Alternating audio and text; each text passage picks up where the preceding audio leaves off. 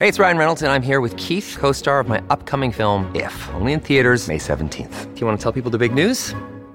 All right, I'll do it. Sign up now and you'll get unlimited for $15 a month and 6 months of Paramount Plus Essential Plan on us. MintMobile.com/switch. Upfront payment of $45 equivalent to $15 per month. Unlimited over 40 gigabytes per month. Face lower speeds. Videos at 480p. Active Mint customers by 531.24 get 6 months of Paramount Plus Essential Plan. Auto renews after 6 months. Offer ends May 31st, 2024. Separate Paramount Plus registration required. Terms and conditions apply if rated PG. Fire for them, fire for them. If you're looking for that 35 bag umbrella and all damn thing there, keep it locked with this Tsunomics podcast.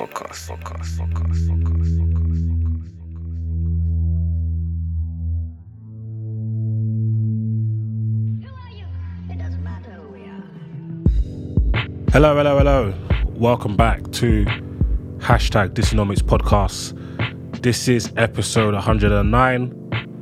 As is the tradition, a shout out to listeners who listened to the previous week's episode. Not that many of you.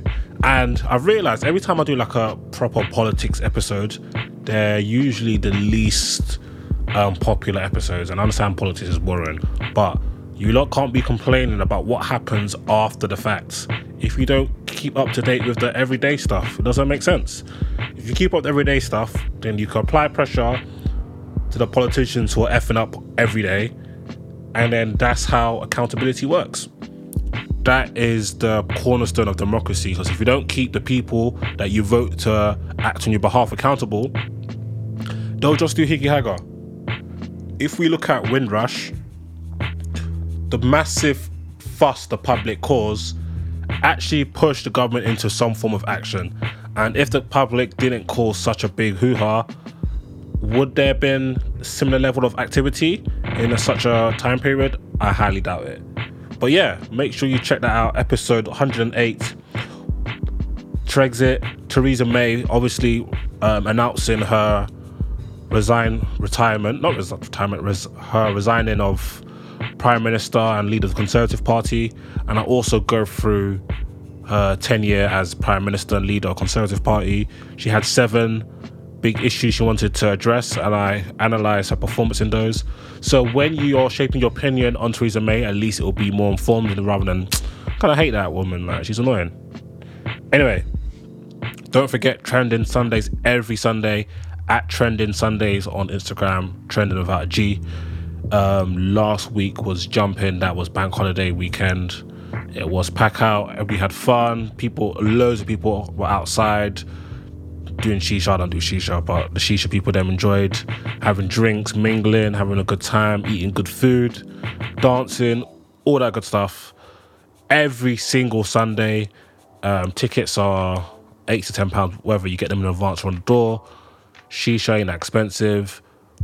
Go on shubs.com or check me or my boy Big Man Yus's Instagram page. Anyways, this week's podcast is another political, economical one. The title is Dysonomics after all. And we are talking about a country you may or may not have heard of, and it's called Venezuela. Venezuela, situated in Southern America. As it pertains to the economy, I'll leave the North London philosopher to give his analysis on how it's currently looking there. Obviously, not much light can be shed on that one there, Carl. It's a bit of a sticky one still. Venezuela is knee-deep in political and economical crisis. In regards to the political one, they have 2 rival politicians claiming to be the country's legit leader. So imagine Theresa May, not Theresa, I don't know who, probably Boris is probably going to win in it. So imagine Boris and Corbyn at proper odds, like, nah, man, nah, bro, it's me.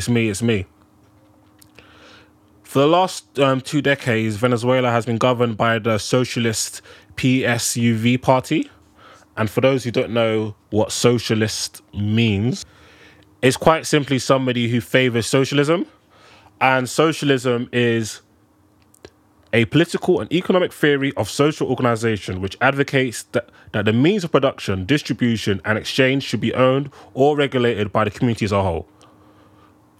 In layman's terms, the people, as in everybody as a whole, should own the means of production all that type of stuff. So if we look at the UK, we're currently in a capitalist state where there's more free markets, people could do as they please. So the rail companies, the energy companies, they're owned by individuals, they're private companies. Whereas in the last general election, 2017, Jeremy Corbyn, he's more into a socialist method of politics and economics. He wanted the Labour Party, if they were to be victorious, to take control of the rail companies as well as the energy companies. And when I say take control, I don't mean literally like the Labour owns it. It's in the hands of the people, the taxpayers. Currently, I think we've got the Royal Mail that's under, obviously, state ownership.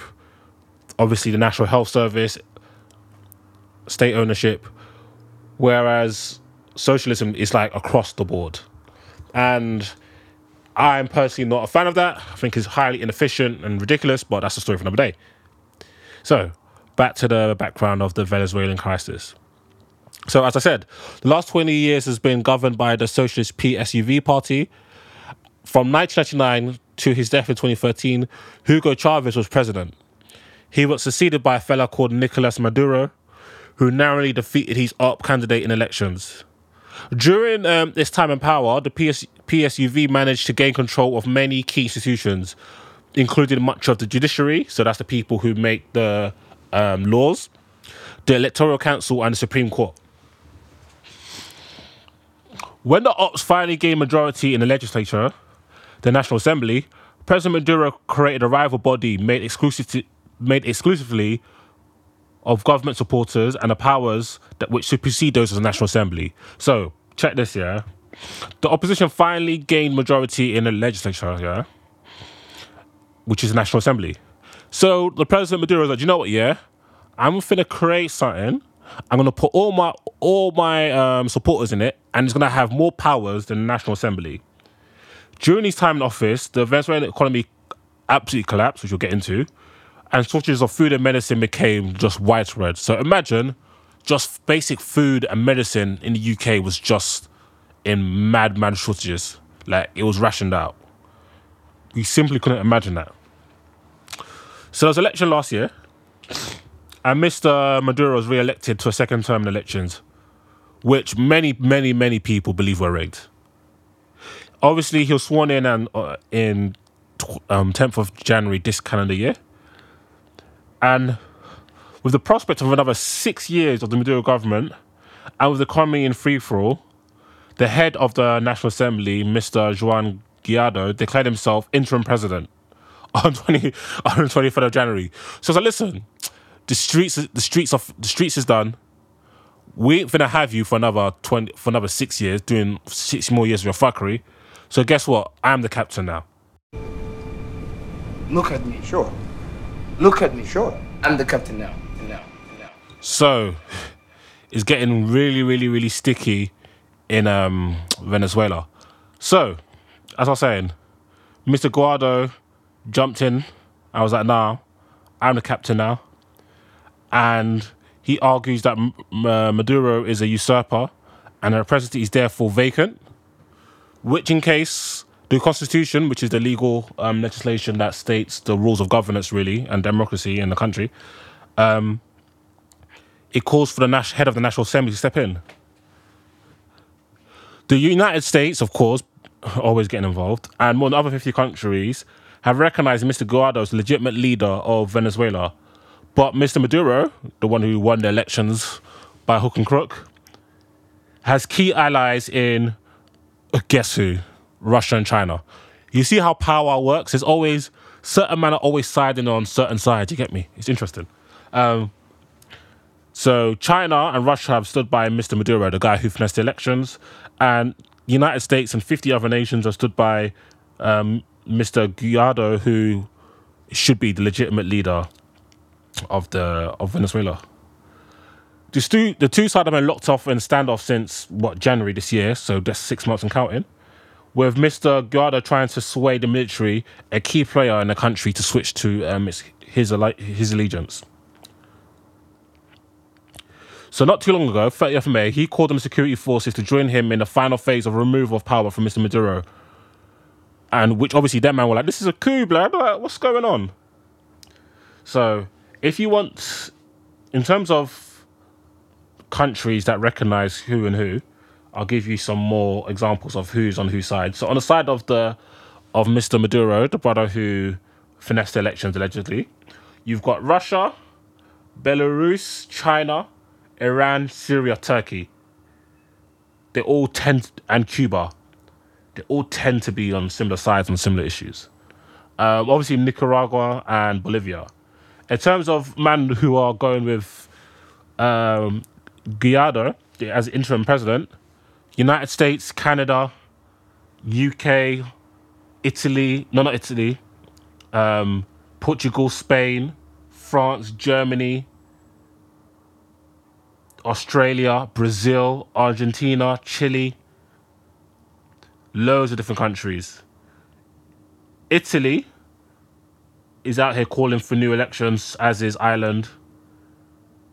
And obviously Venezuela, they're just stuck in the middle. So you got all the background of the Higgy Haga.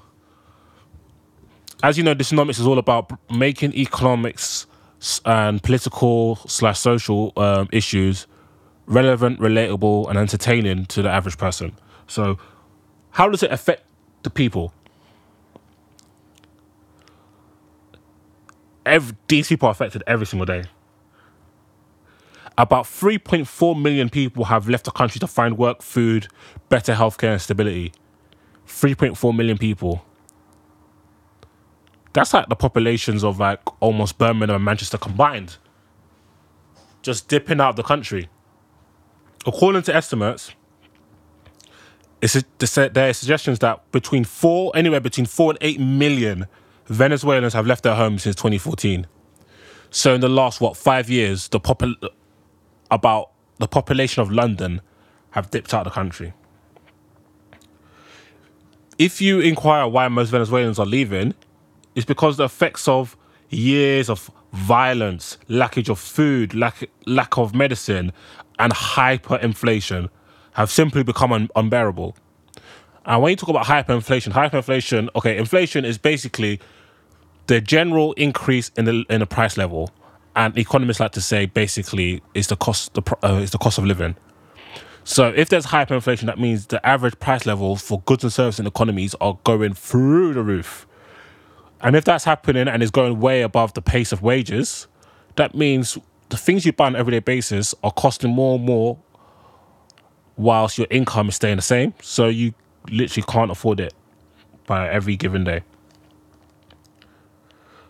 It's crazy because Venezuela was once considered one of the richest in Latin America, thanks to having massive oil reserves. I believe Venezuela is part of OPEC.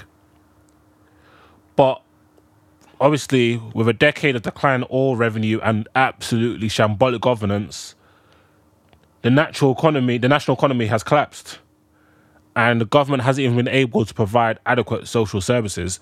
So despite this socialist ideology, if you're still effing up your economy, you still can't even deliver what you want to. In terms of alleged equal living for every man or woman in the country. If you look at the United Nations, they estimate 94% of the 28.8 million people live in poverty. 94%. And there's estimated 2.8 million people in need where it comes to healthcare, including around 300,000 people whose lives are at risk because they've been able to access medicines and treatment for diseases like cancer, diabetes, and HIV for more than a year. Imagine 300,000 people, almost the size of Leeds, not being able to access treatment for things such as cancer and HIV for more than a calendar year. Unheard of. We look at water, sanitation, beg your pardon, and general hygiene. Over 4 million people are in need of help. 4 million people. And the shortages in food have left almost 2 million people in nutritional need. And obviously, when there's immense poverty, lack of opportunity, What does this lead to? Crime. There is increasing levels of violence. UN estimates that 2.7 million people in Venezuela were vulnerable to this. Over 1 million children are currently not in school due to the crisis. Imagine that. Many families cannot even afford basic clothing, footwear, or transportation required to take their children to school. Instead, children are hustling with their families, trying to, make ends meet. And another million will find highly vulnerable to be dropping out of school. This is honestly heartbreaking stuff. Now, when you've got very, very weak infrastructure, political crisis, violence, corruption is definitely going to be local. With much of the country on the verge of starvation and billions of dollars at stake, food trafficking has been one of the biggest businesses in Venezuela. And from generals to foot soldiers, the military is at the heart of corruption. According to documents, interviews with more than 60 officials, business owners and workers, including the 5 former generals, this stuff is happening on a day-to-day basis. Look at this quote. By putting the military in charge of food, Maduro is trying to prevent soldiers from going hungry and be tempted to participate in an uprising against increasingly unpopular government, said retired General Antonio Rivera. Venezuela's military has a long history of coups against governments, and Maduro has arrested several officials for allegedly conspiring against him from within. So he's making sure the military man them are eating good because they are what's keeping him still in power. And this came from Al Jazeera. So according to the New York Times, since the mid-2000s, during Chavez's presidency, Venezuela has had a housing crisis. Once one of Latin America's most developed cities, Caracas now grapples with acute housing shortage of 400,000 units, breeding building invasions. Managers run up in buildings because they need places to stay. According to Bloomberg, Venezuelan government has some interesting ideas on how to stimulate the national housing market. A new law that forces homeowners to sell their rental units to tenants. So let's say you own 5 homes, you've been grinding hard, you and your wife, or you and your husband, shall I say, or your family, or you as an individual, you've worked hard, made some good decisions, and you've got like 5 homes on your portfolio. You're feeling nice. Obviously, you need one home to live in, but you rent out the other 4 for a little passive income. Well, new laws say, listen, you have to sell those renting units to the tenants. Anyone that owns 3 or more properties and has a rental unit for more than 20 years must sell it to a fair price, for a fair price, and that's determined, and the price is determined by the state. So, if you own one or 2 or 3 homes, man are forcing you to sell at their price. That is insane. Landlords who fail to do so can face fines, or better yet, lose their homes altogether. So we discussed housing, we've discussed healthcare, we've discussed education, we've discussed crime. What about employment? Again, this is coming from Bloomberg. Venezuela's employment rate is rising to levels unseen in the world since the Bosnian war came to an end, which was like in the late 1990s.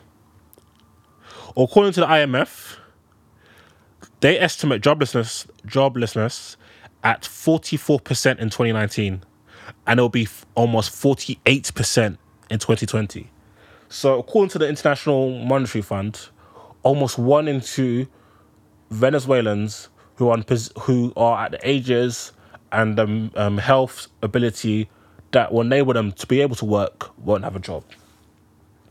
Imagine that here, 1 in 2 people ages 16 to 65 jobless.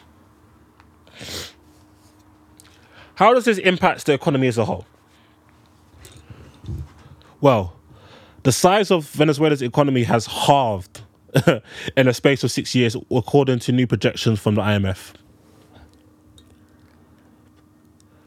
Further contractions are expected this year to bring the cumulative decline in GDP since 2013 to more than 50%. It used to be one of the richest countries in the region, as I said before, due to its abundance in crude reserves. But it's been rendered virtually unable to extract and export oil. If you look at oil in a bit more detail, the oil production took another downturn in March 2019 as widespread power outages crippling US sanctions took their toll. So obviously US imposing political sanctions on them because of what's going on, mixed with the power outages, is damaging your oil production. Their oil production fell staggering 289,000 barrels per day from February, which amounts to a 36% fall since January. So in one quarter, oil production fell by more than a third. Absolutely bonkers. And this is according to OPEC data, so it's not even higgy hanger. US and Canadian authorities have even added another batch of sanctions on top against a Venezuelan government in April, most notably targeting the country's central bank and several high-ranking officials, including a foreign minister. So, when Chavez was last elected, let's say that's early 2000s, the GDP was growing about 4%, hit highs of almost about 18% in 2005-ish. And even after the financial crash, there was still GDP growth of over 5% up until 2012. Outside his first year in government with Maduro, GDP has been falling massively. Current drops of over 15% as of 2018. The IMF also added that the Venezuelan situation is a considerable burden for the growth of Latin America as a whole. Experts at the World Bank have called the situation in Venezuela as the worst crisis in modern history of the region, which is terrible. Earlier in the pod, I mentioned inflation. When you look at inflation, it's probably the biggest problem impacting the average Venezuelan because that's on the ground, bro. Like, that's what you face every day. Prices. We always buy goods and services every day. It's part of our lives. And obviously, people and businesses are also impacted by this. The annual inflation rate reached 1.3 million % in 12 months leading up to November 2018. For context, in the UK, there's a thing called Target 2.0 where the central bank, which is the Bank of England, target an inflation rate of 2%. Venezuelans were experiencing an inflation rate of 1.3 million %. By the end of 2018, prices were doubling every 19 days on average. So imagine, on the 1st of Jan, a loaf of bread cost £5. On the 20th of Jan, a loaf of bread... Okay, no, not say loaf of bread, because what loaf of bread is costing £5? A loaf of bread costs £1. On the 20th of Jan, a loaf of bread costs £2. Early February, it now costs £4. You're thinking, huh? What's going on here? Many Venezuelans were struggling to afford basic items such as food and toiletries. In April 2019, the IMF estimated that inflation would reach 10 million % by the end of 2019. This is absolutely bonkers. And when you look at what inflation was when Chavez was elected, it was still extremely high. You're looking at 20%. And when you look at his period up until Maduro was elected, so you're going from 2002 to 2012, in that decade, it peaked at 40% and kind of stayed in between 15 and 40%. Still crazy levels of inflation. Now you're looking at 1.3 million. This is a crazy crisis. And it's very, very unfortunate for the people of Venezuela. And it just kind of helps us put things in perspective. Like when we're throwing food in a bin, when we're buying stuff at Amazon or ASOS, we don't even really care about it. We don't even return it, just leave it there. Like, it's good for us to be thankful for the lives that we live. And it's literally by chance. it's by chance that you were fortunate enough to be born into countries like the United Kingdom, or regions like the United Kingdom, shall I say, where we don't really have it that bad. It's always good to put things in perspective, I like to say, man. Like, it's crazy. It's crazy. And it's also good to make sure we hold our governments accountable, that they never, ever, ever get to this level of power where... Because this is what happens. When you give people this much power and autonomy, corruption, misconduct, bad decisions come. And it's just so terrible for the people of Venezuela that they have to go through this. So, if you have spare clothes that you don't use, you can't be bothered to sell them on Depop, give it to charity. Donate it, man. Like, don't just waste food. Like, I know this sounds bare hippie-ish, but because obviously you've worked for the money, or you've been given the money by somebody who's worked for it to be able to afford it, but man, it's crazy out here. So yeah, a more solemn Dysonomics podcast this week. Please leave your reviews on Apple Podcasts, follow on SoundCloud and Spotify, the social media at _nomics on Twitter and on Instagram at Dysonomics, and inquiries hello@dysonomics.com. And until next week, peace.